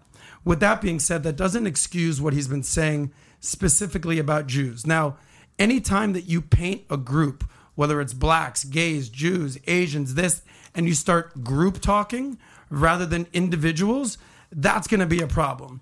And as a Jew, initially, I didn't overreact. We've had multiple shows about Kanye. I haven't gone off like the wire. But here's what I've learned about Jews, especially talking with friends and especially being around Miami Beach and seeing what's going on. Jews are not fucking playing anymore. All right? We're not fucking playing. Everything that's happened in Jewish history, culminating with the Holocaust, which eventually led to the creation of the State of Israel in 1948, there's been a run-up of Jews being the scapegoat and being the bad guy and being the person or the group of people that were the reasons why societies have not thrived and were declining. And it ended with the final solution that Hitler tried to accomplish, murdering 6 million Jews. And at some point, Jews were like, that's it. And there's a saying in Judaism, never again. So when there's even like a small blip on the radar of people painting Jews to be whatever, as a groundswell within Jews, we're like, that ain't fucking happening. And like, if you look at the creation of Israel and what they've been able to do over the last 50, 60 years and become the great, powerful nation where you're the size of fucking Delaware amongst a sea of Arab people that have always wanted your death, and you see what Israel has turned into and the IDF and Mossad and what that's turned into, Jews are just not going to accept this anymore. So by default, there's going to be a defensive reaction and also an offensive reaction by Jews to say, listen, Kanye, shut the fuck up. We're not playing like that. We're not playing this game. You've tried to murder every single one of our people. We're not even allowing this to happen. And then I'll give you one final case example. For like the people out there that are like, well, the Jews, they're all in cahoots and they run the world. It's like, well, let's like look here politically in America. Two of the biggest fundraisers in politics those are Jews. On the left, you can point to George Soros. He has a very specific agenda. Whether you agree with it or disagree with it, we know that he has an agenda. And on the right side of things, rest in peace, was Sheldon Adelson. Hardcore Republican, hardcore conservative, multi millions and billions of dollars that they've both put into the system. Now, if Jews are in cahoots to run the world, why would two famous Jewish billionaires be completely funding complete opposite agendas? Like, give me an answer to that. Mm-hmm. So anyway, that's my thoughts on Kanye. And anytime you label a group, you're going to have an issue, especially these days as the Jews. I love two of the things you talk. First of all, the anti-Semitic stuff he says is just bad. I mean, people should just be able to look at that and just say, all right, this is just bad. And I think you have seen a lot of people rally, with the Jewish community who are tired of the way anti-Semitism has been tolerated by many for a very long time, are saying, enough, Kanye, listen. I oftentimes listen to him, and I have to be honest, I don't understand a lick of what he's saying. I don't understand a lot of what he's saying. I almost feel like this guy is trying to figure out how he feels about stuff out loud. And he should just take a minute to just, maybe he's not used to being in the limelight. Maybe he's not, in terms of talking about his opinions. He's getting invited on Fox News shows. This is new for him. This is different. It's different. It's one thing to be an artist and to have an opinion. It's another thing, to be front and center in these types of interviews. I think he needs to sit back and he needs to think a little bit about how he feels about stuff, about what he might be asked, about what he's comfortable putting out there. It seems to me now that this stuff about George Floyd, he's walking this back, saying, well, I needed to clarify. Well, that involves thinking about how you really feel about issues and understanding that once you put it out there, it's very hard to say, oh, no, actually, what I really meant is this. So even though he's famous, he's front and center for his, artistic work and all of that, he hasn't been famous in this way, looking to become the CEO of Parler and getting highly political when it comes to his content. And when you get highly political, every time, I always say every time I open my mouth, half the country's going to hate what I say. But a lot of it is very well thought out beforehand. I want to make sure I'm comfortable with what I'm saying. If I'm comfortable with what I'm saying, cool. Half the country can hate what I'm saying. But I don't know that he's always comfortable with the message he's putting out there. Then there seems to be some reflection, and then he kind of changes it. So he just needs to understand he's in new turf right now, and he's going to be held accountable for the things he says when it comes to politics, when it comes to comments like this. So this anti-Semitic stuff rubs a lot of people wrong, rightfully so. I love that angle you took with the Kardashians. The Kardashian culture is incredibly toxic. I mean, that is, we talk about toxic masculinity. That's actually toxic femininity. That's the face of it. Her face, that whole family, it's a hot mess. So I don't know. I'm not going to blame the Kardashians for what's happening to Kanye in any way, because I think he had some troubled stuff going on with himself before. But I don't see how any strong, opinionated man survives that place. I don't think it's possible. I mean, I think that's why you see the Pete Davidsons. I mean, these are all just, I don't even know that that's real. But I don't think it helped him to be in that culture. You're a strong, opinionated guy who's going to see the world differently potentially than them. You're not going to survive that. You're going to come out there frustrated, antagonized. So I don't think it helped. Do I think it caused some of what we're seeing now in terms of his content? No, but I certainly don't think it helped him to be on the more stable side of issues. I just think he needs to think. He needs to reflect. He needs to, because you need to own what you say, and people need to apologize. If he doesn't feel that way, he should apologize. If he does feel that way, he should own it. And, consequences come when they come. And if companies don't want to associate with him or whatnot, he's going to have to deal with that consequence. But I find him an incredibly odd figure when I listen to him. I find myself trying to decipher what? And oftentimes I'm lost in a cave. I'm like, what is he saying? What's going on? And I don't know if that's people say, oh, it's mental health. I don't know what it is. Is it just a guy who's new to this component and trying to figure out where he stands on stuff out loud? I don't know. I really don't know. Quick response just on the Kardashian thing. Just to kind of give you a case example. Kanye has been very explicit. He has major problems with, I don't know what he calls her exactly, but Kris Jenner, like Commandant Kris or General Kris. Like, kind of has like a little funny word for her. Basically, she's the dictator, right? Yeah, I believe it. And the problem that happened with my friend, he's a good guy he's from the Minneapolis, Midwestern values. When he got into the family, married, they're like, all right, this is the way we do things around here. This is the way we're going to operate. He's like, yeah, I don't want to do that. And like to the point where he's like, yeah, like you're going to move to Minneapolis and be a part of she's like, are you fucking kidding? I'm staying in LA. Like, we're doing LA. And that was they're like, you should probably have that conversation before you got married. But that was the whirlwind situation that was. But here's a guy with like actual principles and Midwestern good values that got, infiltrated into this LA Hollywood toxic feminism scene that you're talking about. And it just obviously wouldn't work. But Kanye been in that for 10 years. Like, what kind of stuff do you think that's happened to his mentality since that? So I think even if you're in it though, like the Kardashian clan and what they do and what they're capable of and all the women, and it's like there's something odd even if you're in the entertainment culture and in the entertainment business. I think there's something deeply odd about the way they build their empire and the stuff that they do. And I don't understand why any Midwestern guy, truthfully, I don't know what the draw is there. I mean, I really don't. There's a whole lot of fake going on. Anyone who markets themselves, by the way, I always tell people as just pure fake top to bottom. There's a lot of stuff going on behind the scenes probably that you're not going to like.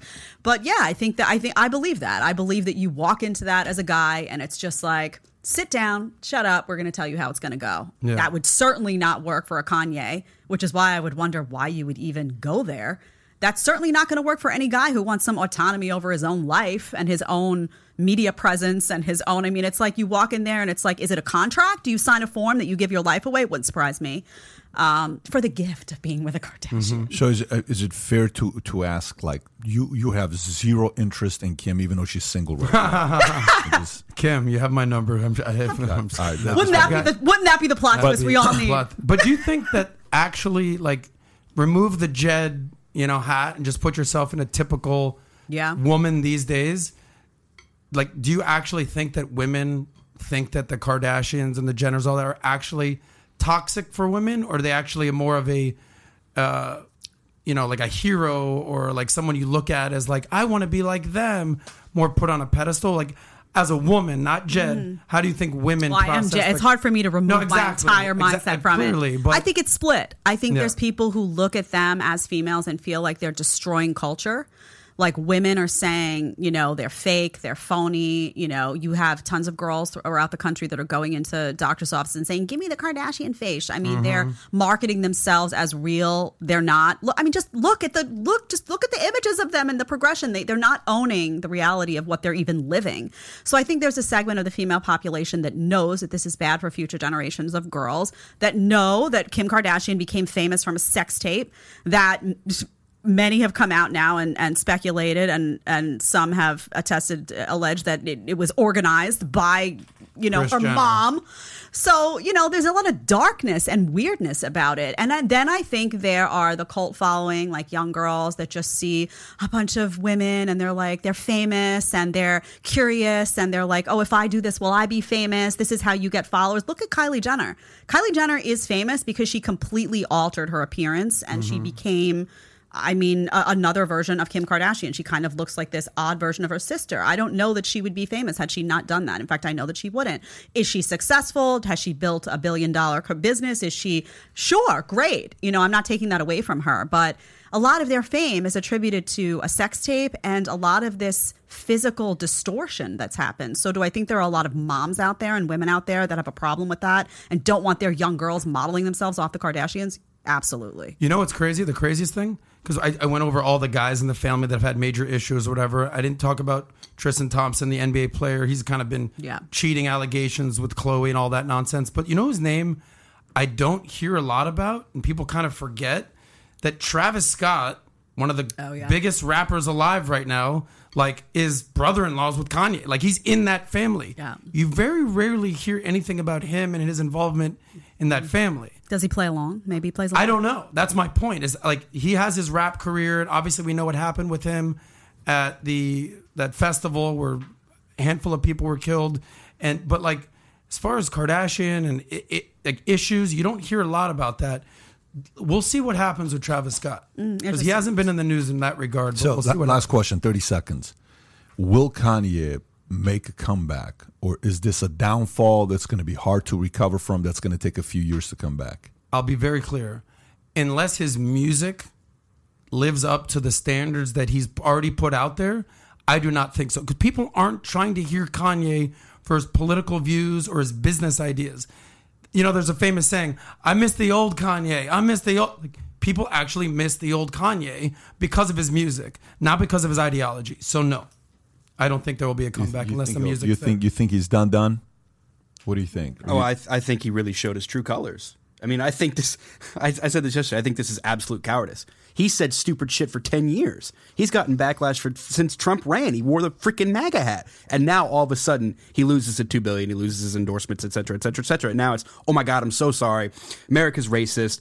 George Floyd died from a knee on the neck.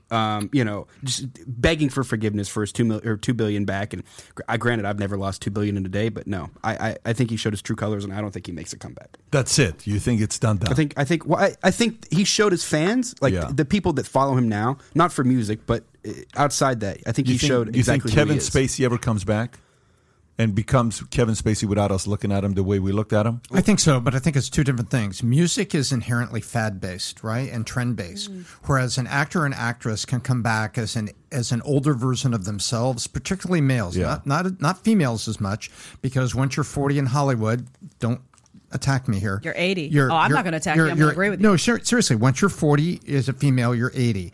But can Kevin Spacey come back? I mean, I like to look at Michael Keaton. He didn't have like a crisis, but let's just take a look. He had this lull where his career was gone. And all of a sudden he came back and there was things in his career. Well, look, that's the way Hollywood works because acting is different than music. Music is fad-based. I think it's really hard for Kanye to come back. What do you think, Pat? For me, here's what we're learning. Who you can call out and who you cannot call out. Like there's certain people in the room you can insult and certain people you cannot insult. You're really seeing who is one of the most powerful communities in America that if you even get close to insulting or touching, what the consequences could be. And he's feeling it right now, especially the way that he did it. Because you can insult whites as much as you want. You're not going to get in trouble. That's just the truth of it. People say stuff about the white community and they butcher them around and trash them and say whatever they want. Pretty much, you can pretty much say everything you want. No one says anything. God forbid you say certain things about certain communities. Ooh, you're permanently done. What he's saying is not, people have said it on the opposite side. If I really wanted to do a case study, I can go on the opposite side and see how many people have said stuff about, you have to be careful saying stuff about Muslims, but you can say whatever you want about Christians. Mm-hmm. You have to be careful about what you say about blacks, but you can say whatever you want about whites. You have to be careful saying whatever you want about Jews, but you can say whatever. This is also a slippery slope for me. Now, obviously, what he said and the way he said it, DEFCON. What do you say? DEFCON. DEFCON. What are you doing? So, but a lot of it for me comes from a standpoint of, oh my gosh, who is really running this country to protect those few that we cannot touch? That's the one part that becomes a bit of a slippery slope on who you can call out and who you cannot call out. And we just learned it. This is known as one of the greatest artists. Few things that I don't like about what he does, like posting text messages you get from people on your Instagram back to back to back to back to back to back to back. That's a character flaw. You can't do that. What are you doing posting text messages you're getting from people on your... You go to his Instagram profile, it's all text. Why are you doing that? Do you know that's permanent? Do you understand what I'm saying when I say that's permanent? Even if you delete it. Yeah, that's permanent. Screenshot that. Yeah, that's permanent. Like permanently, you're not going to be texted by people. You can't even go on Signal. Like there's certain behavior that to me has nothing to do with this. To me, it has to do with a complete different thing. That is challenges you go through. You got to be what real qualified woman, like the kind of wife that he wants. Who's going to want to be with a guy like him today, knowing that at any point he can put your business on blast publicly? And by the way, the same goes with the Kardashians. What guy, a real, not if you want to marry a celebrity because you have to stay within the celebrity world, I get it. Like, who's Kim going to date next and marry? Let's face it. There's odds out there for this, by the way. Yeah. So I saw that. I think Vance is, what's his name? Vance Jones? For some reason, he's at the top of the list. Yeah. But the point being, who's she going to end up with? She can only be with a power player. She's not going to end up with it. Like Pete Davidson's like, yeah, okay, good. You had fun 6 months. You really mess with Mess with Kanye. Who did Pete date that the ex killed himself or committed suicide? Mac Miller. Mac Miller, right? So Pete's also a dark character. He's also a guy that was Ariana Grande with Mac Miller. Yeah. I'm sorry, Ariana Grande. Yeah. I'm not a follower. Who she was engaged to Pete Davidson. That's where the stars align. So I mean, look, there's a lot of people involved in a situation like this, but to me, it's more about character and who you have to go back. Like, hey, J-Lo, your brand was very good when you were Ben Affleck. Those are the conversations in this world. So are you really going to be with somebody that you're laying next to in bed wanting to have a conversation? How was your day? Or is it really, did you see my Q score went up after we got married 3 months ago? What a bullshit conversation to have at night laying next to a person. But that's the reality of that life. But the point is, what a waste of a life. What a waste of a life. What a waste of a life. Favorite parts of my life are conversations, relationships, moments, experiences that are real, raw, genuine. Moments, you're going through troubles. We sit down, we have a conversation. You're in tears. You're opening up. I'm talking to you. This is between us. That's a bond, right? Mm-hmm. You're going through a challenge. No one knows about it. We're sharing that.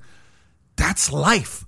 This is bullshit. This is just, and I hope people watching this younger generation is not sitting there saying, man, I really want to be in this kind of mess. It's a complete different life. Anyway, so that's my opinions. I just think certain people have little too much power today. You can't talk about them. It scares the crap out of a lot of people. Back to your initial question. Do you think Kanye makes a comeback to the point where he was? I think he does, but I think it's going to take 4 to 5 years. I think it's going to take a while. This is America. You have to realize one thing about America. America is very annoying with stars, and they want to see them fall. But they love redemption and comebacks. This is America, man. This is America. Like the whole concept of the church. What's the church? If you're like a born again type of thing, if you're born again, all your sins are forgiven. Mm-hmm. America, if it was a religion, it's a similar feeling because we will judge you all the way to the end. But man, when you fall, a year later, 2 years later, we can't wait for you to come back and a changed human being, hopefully, and you got new thing that we can learn from you and redeem yourself. Hopefully. I don't know if it's going to happen or not. His problem, though, Pat, I think, is that he made everybody mad. Like, so he made the people, initially he made the comments and he made a whole bunch of people mad. Yeah. He's anti-Semitic, he's that. Then he apologizes, and now he makes a whole bunch of other people mad that are saying, why are you caving to the mob? But that's character, right? That's a character flaw when you do that. You said something is. earlier. You said every time I open my mouth, I offend half. So what he did is he opened his mouth and he opened his mouth. Right. Yeah. Right. So he offended 100%. What are you doing, bro? Yeah. Take a position. Right. At least I respect AOC because she takes a position. Mm-hmm. You took a position. Go for it. So now when you're flip-flopping, right. John Kerry lost the election years ago because he flip-flopped. Two audiences gave two different messages. America doesn't like flip-floppers. One more thing with Kanye. I agree. Like, whether it's politics, whether it's your brand, your personality, you have to have a base. We all know this. You got to play to your base, your base. So who's Kanye's base? Who does he actually care about? Obviously, he cares a lot about his people, black people. Like he says this, I got to take care of my people. I got to help my people. Is there anything that his people are not down with more than MAGA? Okay? Like straight up, just look at black people don't feel MAGA. I disagree with that. For 90%, that's great. But black people aren't feeling MAGA. Disagree or not, I'm letting you know that's the case. Secondly, when you go white lives matter, you think black people are down with that? I'm saying as a group, no. So he's doing things, and then black people, I think for the most part, agree that George Floyd may have had fentanyl in his system, but he died because an officer's knee was on the back of his neck. There's not a lot of harder guys in the hip hop world than Kevin Gates. Mm-hmm. Have you heard what he said? Or Ice Cube? Remember what Ice Cube said? Yeah. Go with Kevin Gates, though. Go with Kevin Gates. First of all, I love Kevin Gates.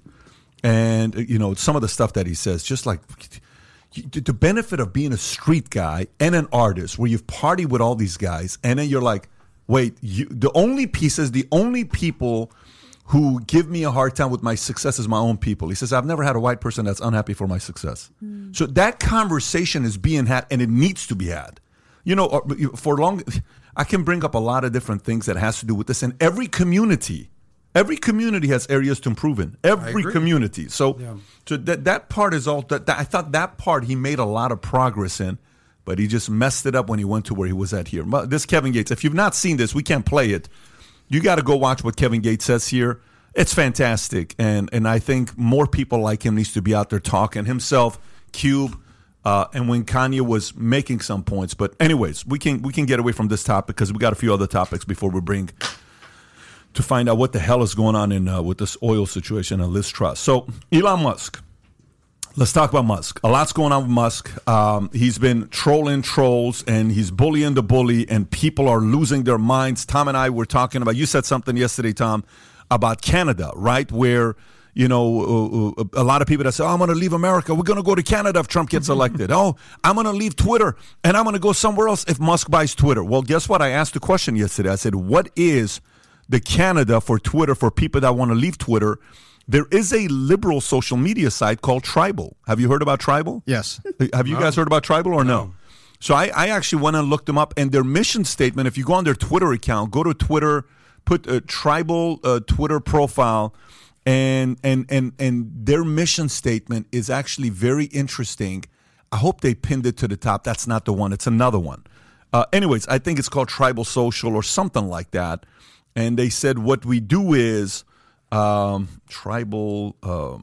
There's a streaming music service called Tribal, right? Oh, Tidal. man. You're talking about I don't know what Tidal. it's called. TIDAL, Tidal. Yeah. Yeah. Anyways, there was something out there that we saw this. But let me just read this with Musk. I'll look it up here in a minute. Verified Twitter users may soon have to pay a monthly fee to keep their badge under Musk's leadership. Okay, this is a story that just came out. Twitter executives spent the weekend discussing a possible change to social media platform where users have to pay subscribe Twitter Blue badges. Twitter Blue right now is $4.99. It's actually a great service, by the way. Launched last year as platform's premium offering, giving users access to new features like customizable app icons, the ability to undo or bookmark tweets, and a reader mode or more easily view long threads of posts. A verification tier subscription may cost $19.99 a month, The Verge reported.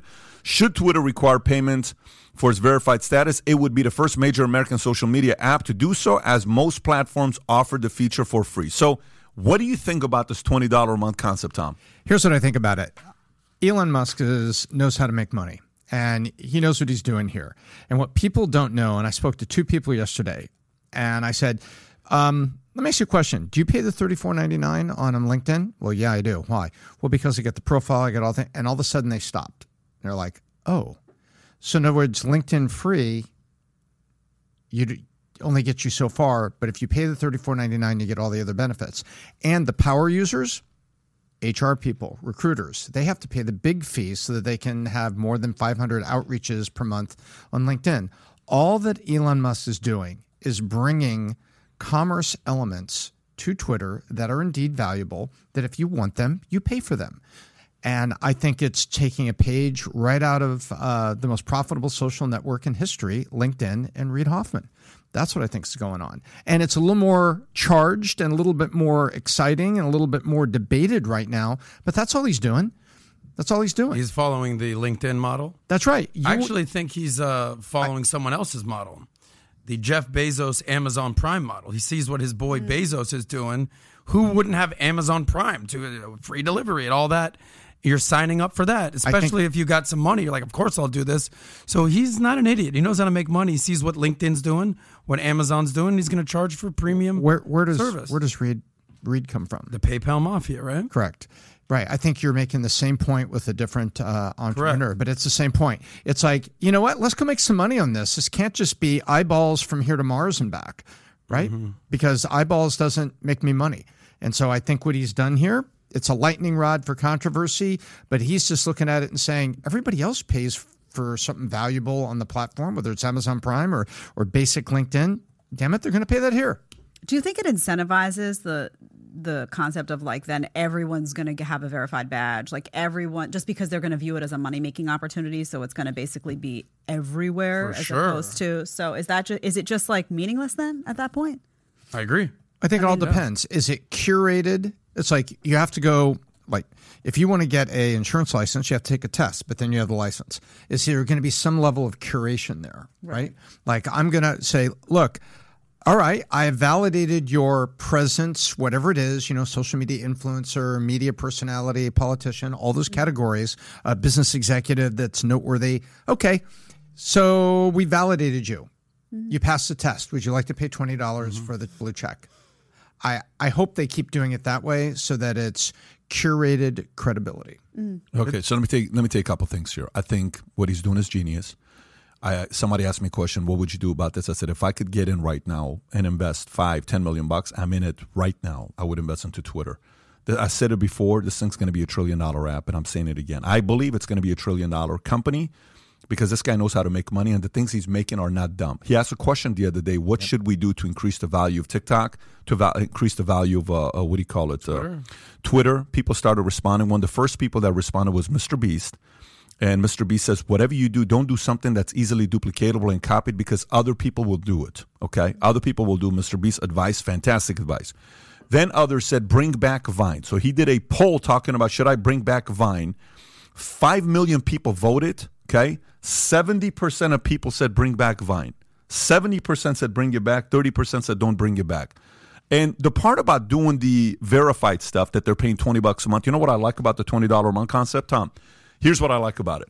I like the fact that now all of those gaslighting fake Twitter profiles that made us think somebody's a bad person or not, gone.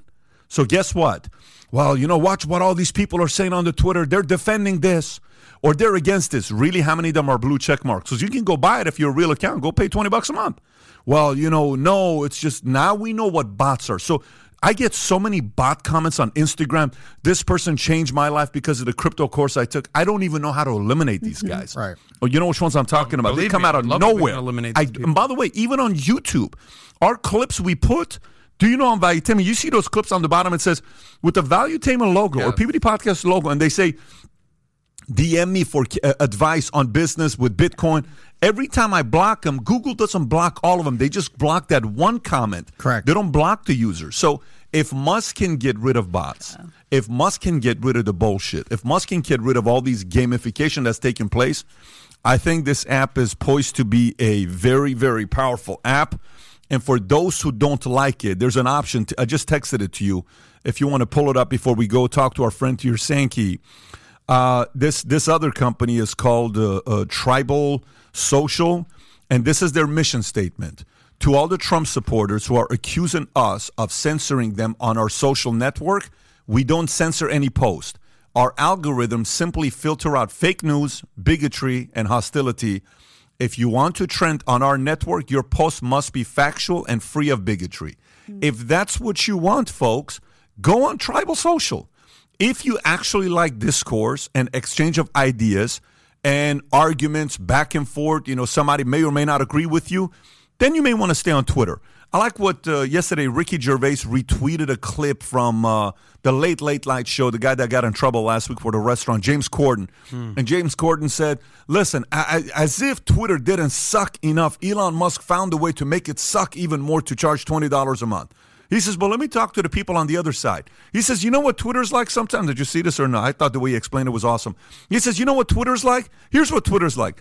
Twitter's like somebody goes post a poster of guitar lessons in New York City, and a person goes up to it and screams saying, I cannot believe you post the poster for guitar lessons. What about people who love piano? He says, just walk past the poster. If you don't like the poster, walk past it. And then the other guy's like, and then if you post piano, what about people who don't have hands that can't play the piano? Dude, just don't look at the poster.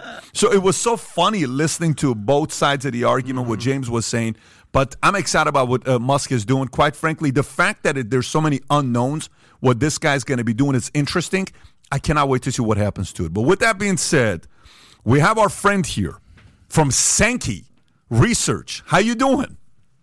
Well, a bit rough, but okay. A bit rough? Tell us why it's a bit rough. What's happening? Well, you know what happened yesterday? What happened? You're talking about the Liz Truss story? Halloween parade in West Village. Oh, so I've got a little bit of eye makeup on, you might see, which is from last night. I should share a photo of it. You got a little bit of static when you're speaking. Can you do that without that mic or no? Because that mic is giving us a little bit of static. Maybe if you can do it with the computer mic, it may be a little bit better. I don't know if you know how to do that or not. It's kind of high risk. Let's see how it goes. Okay, we'll just work with that right now. I'll just get into the question due to time that we have, and we'll keep it brief. But you It's still the same. You saw the story with Liz Truss may have a problem. Did Russia hack her phone?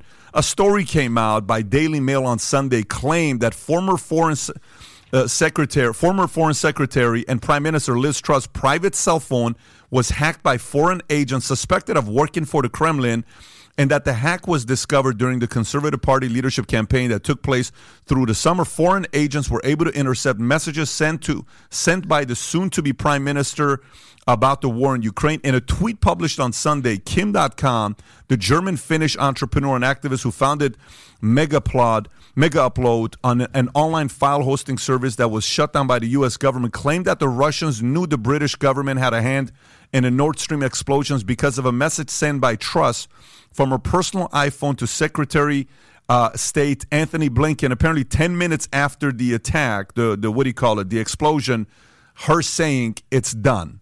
So what are your opinions about these stories? I'm sure you're following it closely.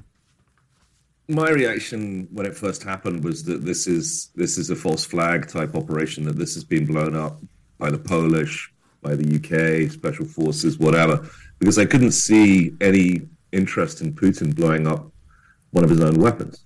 Now there's an alternate theory, which is that he's deliberately showing, what economic havoc he could wreak if he wanted to, essentially threatening NATO, because the Baltic Sea, where the explosion happened, is just about the most heavily defended NATO sea, right? It's swarming with NATO. So the question is, how did the Russians get in there and do it, or did NATO do it themselves? It was, as you know, the pipeline was blown up on the day that the Baltic pipeline started delivering to Poland. So it was very strange timing, to say the least. And as I said, I just couldn't see a reason why Putin would do that to himself strategically. So unless he was double thinking so that he could accuse the West of doing it, so that he could attack the West more. I mean, it's crazy, but what do you know? So look, this is your role. Again, if you don't mind, take 20 seconds. Just tell the audience your background, what you did, so they know, because you've been back here now 3 or 4 times with us. If you don't mind just letting people know what your background is, and then let us know the following. So are you saying there is a possibility that Liz Truss knew and she was involved with helping Blinken? You think there is a possibility of that? So one, if you don't mind giving us your background, and then two, is there a possibility that happened? Well, possibilities, yeah, that's what I'm saying. My background is I've been an oil analyst for 30 years, since Saddam invaded Kuwait in 1990. In sort of competition terms, for about 3 straight years, I was the number 1 ranked oil analyst on Wall Street working for Deutsche Bank. And then I've been at a couple of boutiques. I was at a Japanese bank, and now I have my own firm doing energy analysis. I appreciate that. So just so for the audience to know, this is not just somebody that, had a hardcore Halloween party till late night last night that's telling us what's going on here with the issue with UK, Russia, and Blinken. So if this is true and this is verified, how ugly is this? How bad is this?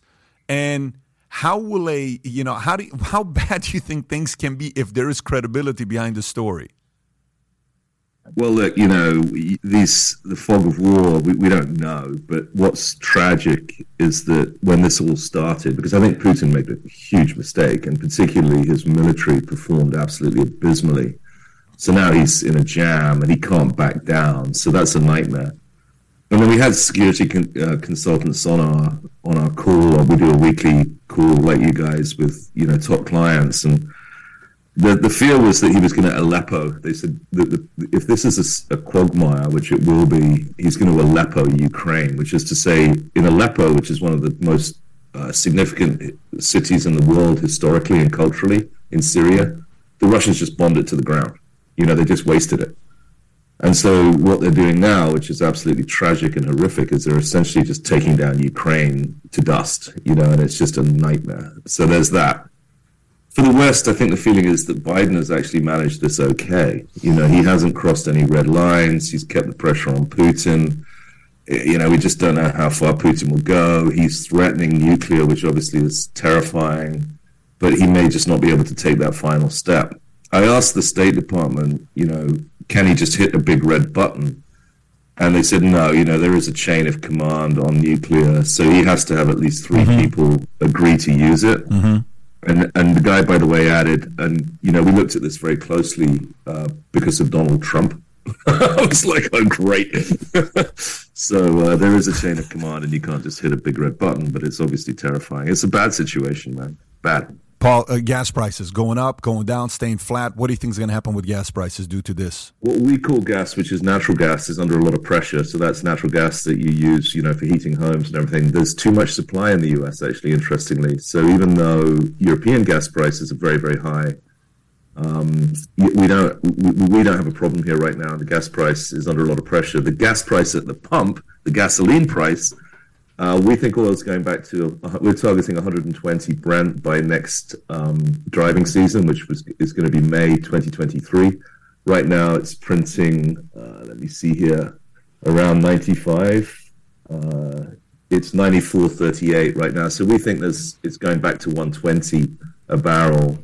And unfortunately, that's going to make the gasoline price go back up again, because there's fundamentally a twofold problem that the president, frankly, doesn't seem to understand at all.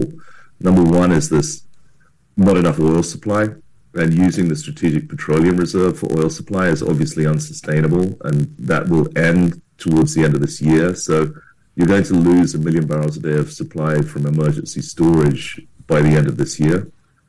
And secondly, there's not enough refining capacity, so that keeps the gasoline prices very tight relative to crude. And again, the president simply just doesn't seem to understand this, but that's essentially the problem. And the reason you've shut down a lot of refineries is that you're worried about emissions, and refineries generate huge emissions. So again, he doesn't seem to understand that you shut down refineries because of environmental pressure from the government.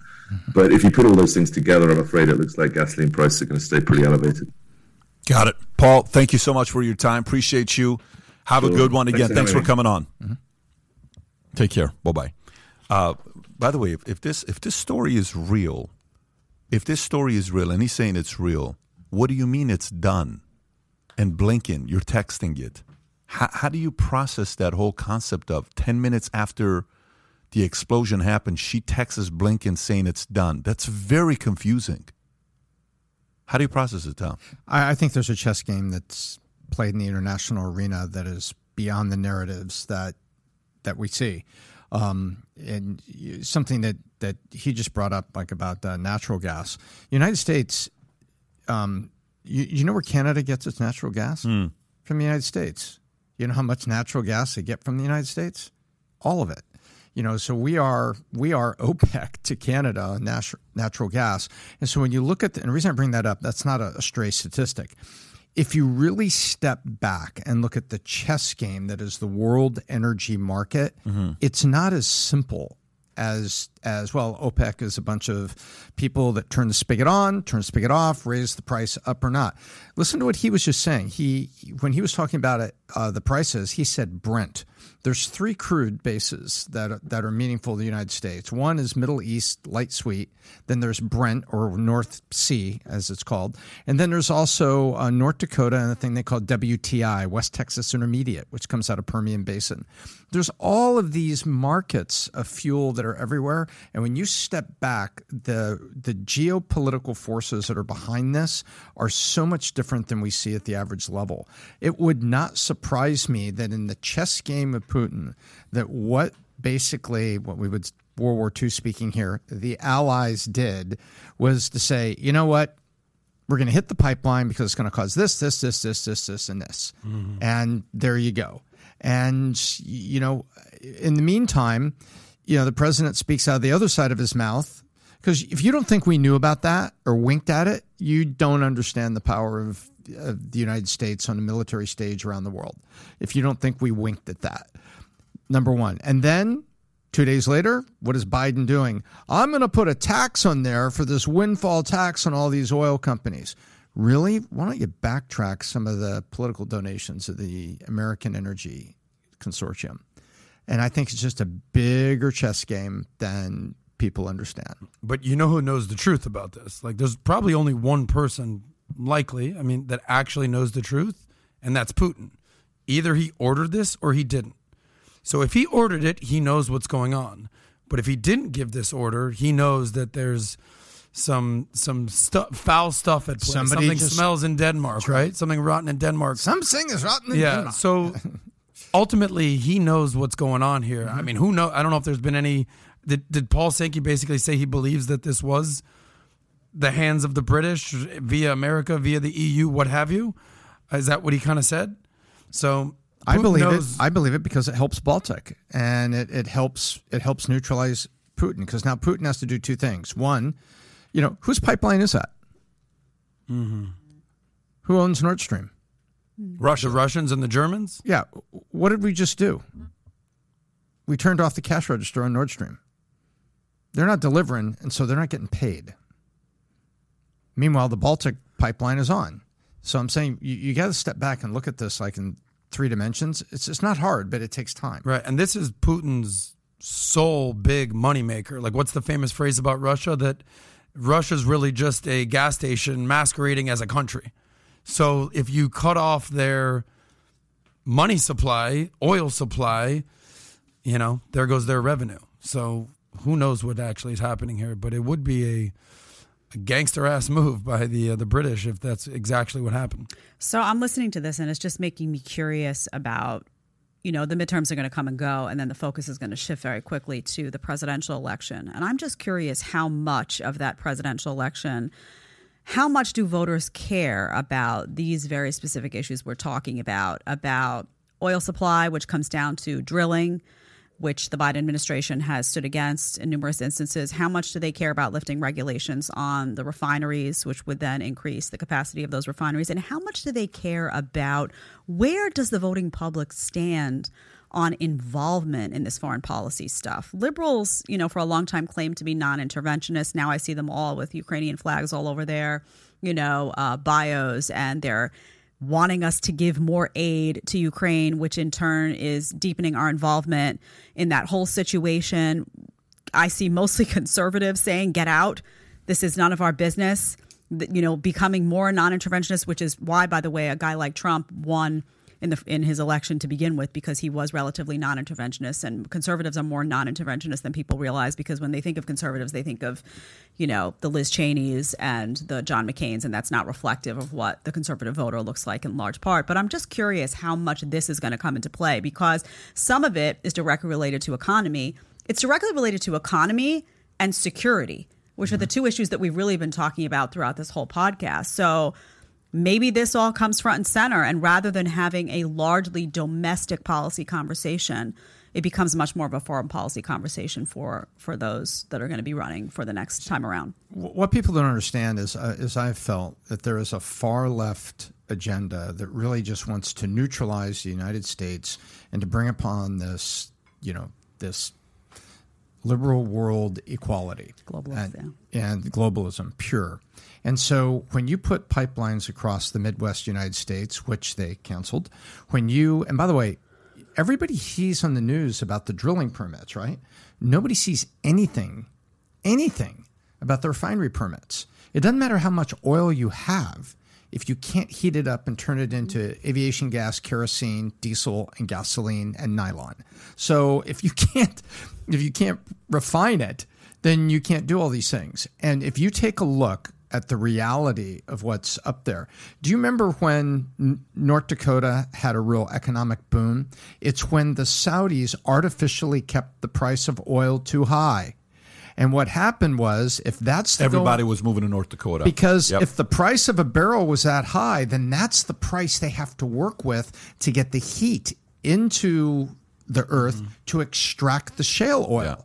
When the price comes back down, and I think it was $60, that if crude on a national basis, global basis, goes below 60, suddenly it's not economically viable to pull shale oil. So what you do is you pause, and I can turn it back on when the price is there. The other side is ANWR, what's up in Alaska. Mm-hmm. If we were to drill and put pipelines in, and this will shock you, it is 5 to 7 years to full energy independence, and that's right. And we would have more clout than Venezuela and UAE put together on a global stage to export crude. And by the way, what happens then? The power and elevation and stature of the United States and the potential to be a bully, goes up. And all the globalists are like, we can't have that happen. So they don't want drilling, they don't want permitting, and they don't want pipelines. This is a big chess game, and this is all what's going there. And I think it's, this is the part that drives me really. Well, Jed, back to your initial question, like how much does the American voter care about these essentially nuanced discussions about oil and shale and burning? No, zero. They care about the price at the pump. That's it. Like, I just learned something from BizDoc, and part of me is like, oh, that's very interesting. But all of the above can bring your price to the pump to but nobody cares, is my point. They care about 175. They care about all the price at the pump. They don't care, well, you got to understand that Anwar, and when you heat it up, and they're like, dude, what are you talking about? Like, just, is gas $8 a gallon or is it $3 a gallon? It's all I care about. And that's the American voter. So I think, though, that there is a growing part of the population of the American voter that cares about the idea that I talk about all the time, that the current destruction is intentional. And we shifted that over from, when we talk about the system, the matrix, whatever you want to call it, we talk about the COVID agenda.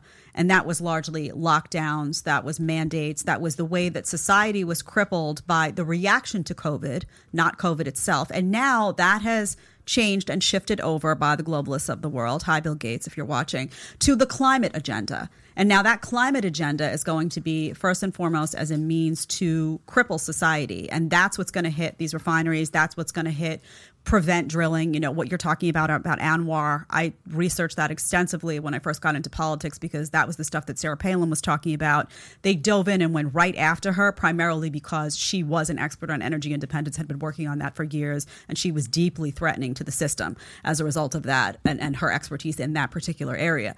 So I think this is the new topic that does become relevant, this climate agenda, because it's being utilized by the folks at the top to cripple society. And I think that because these prices do affect their everyday life, do affect what they're paying at the pump, do affect do affect national security, do affect then the safety of themselves and their families. I think that if you can make that argument tangible to people, and it's not something happening out there in the world, it's something happening right here in their hands, in their home, in their backyard, I do think people will be very, very plugged into that. And I would advocate for a Republican candidate, whoever it is, Ron DeSantis, Donald Trump, whoever it may be, to zero in on that climate agenda, because that is going to be the biggest force for destruction that the left is going to utilize to cripple society. You asked about two things if people care about: oil prices and the war. Did you see 2 weeks ago or 3 weeks ago when everybody at a AOC town hall was railing on Alexandria Ocasio-Cortez for voting for nuclear war? All these progressives turning around and flipping on AOC. I think that is very exemplary and a bellwether that, listen, these progressives don't care about oil. They don't care about gas prices. They don't give a shit. They want to get rid of oil anyway. They want to drive their Tesla to work or what have you. Right. You know what they do care about? They care about nuclear war. The Progressive Caucus put a bill forward to pull out of Ukraine and to stop funding Ukraine. And you know what they did? They withdrew it because they got too much pressure from the establishment Democrats. You had AOC, Rashida Tlaib, Ilhan Omar, the squad put forward a bill to stop funding Ukraine, and they pulled it back. Their progressive base is going to flip on them. So the left is shooting themselves in the foot, not on oil, but on the Ukraine war. Yep. You're going to see these progressives turn around and say, no, I'm done with you. It's not a hard argument. Hey, America needs energy independence, and you need a $2 gas at the pump. That's what we need. You can connect those dots for the average voter. Let's transition to the next story here. We've got like 10 minutes left before we wrap up. Did you hear about the fact that Zuckerberg's net worth declined? He lost $100 billion in his net worth. I asked you about that. Like, is that true? And you're like, oh, this happened. Yeah, I didn't believe that. He lost put up the story from Fortune. He lost $100 billion. Here's a story from Vice. Facebook's monopoly is imploding before our eyes. For years, the definition of success for many tech employees has been getting a job at FANG companies like Facebook, Amazon, Apple, Netflix, Google. But there's evidence that Facebook is on the here, give me this word here. Precipice of dropping out of the group, out of this group through years of sheer mismanagement, a failure to innovate, setting money on fire in pursuit of metaverse that seemingly no one wants, a vulnerable business model that Apple is squarely taking aim at, and upstart competitors like TikTok that the company seemingly has no answer to. In a little over 1 year, the company has shed nearly, you ready, folks?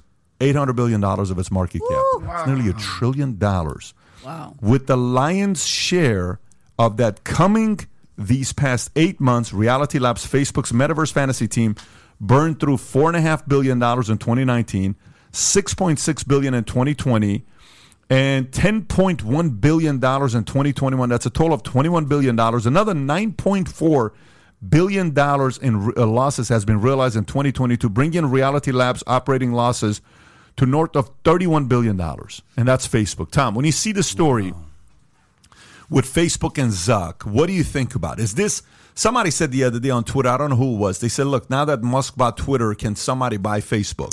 Okay? Can somebody go out there and buy Facebook? How bad is it at Facebook right now? I'd like to apologize to everybody for my deep energy analysis, and I will thank you for comments that I should keep it more simple. And I'll take it right back to simple in this.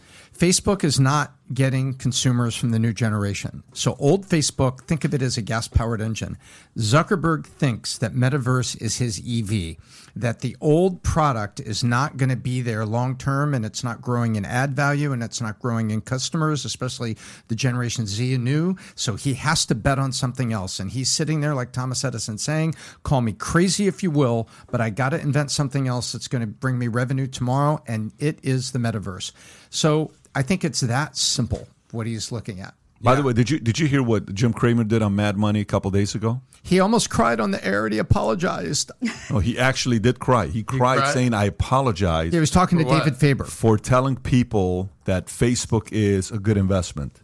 And Facebook stock's not done very well. So it's been a little bit challenging, but he was crying. Yeah, you can see the interview. Go ahead. It just goes to show nobody knows what direction the market or a stock is going. Jim Cramer, who's the quote-unquote expert about everything comes to stock market finance, is now crying on air because of his wrong speculation. That's why it's so hard to do that. Tough week for CNBC because Deirdre Bossa, is that her name? Deirdre Bossa? She also apologized because she got completely hoodwinked on the fake Twitter engineer story. So it's a tough week for CNBC. A lot of people did. Well, a couple things about Facebook, because I'll ask young people questions. I'm like, are you on Facebook? They're like, no, I don't. Like, once you saw your grandma or your mom on Facebook, I'm off. I'm off this platform. What am I talking about here? And rightfully so, the direction, like, are your daughters on Facebook? No. No, because you're on it, Tom. Nobody's trying to hang out with you, bro.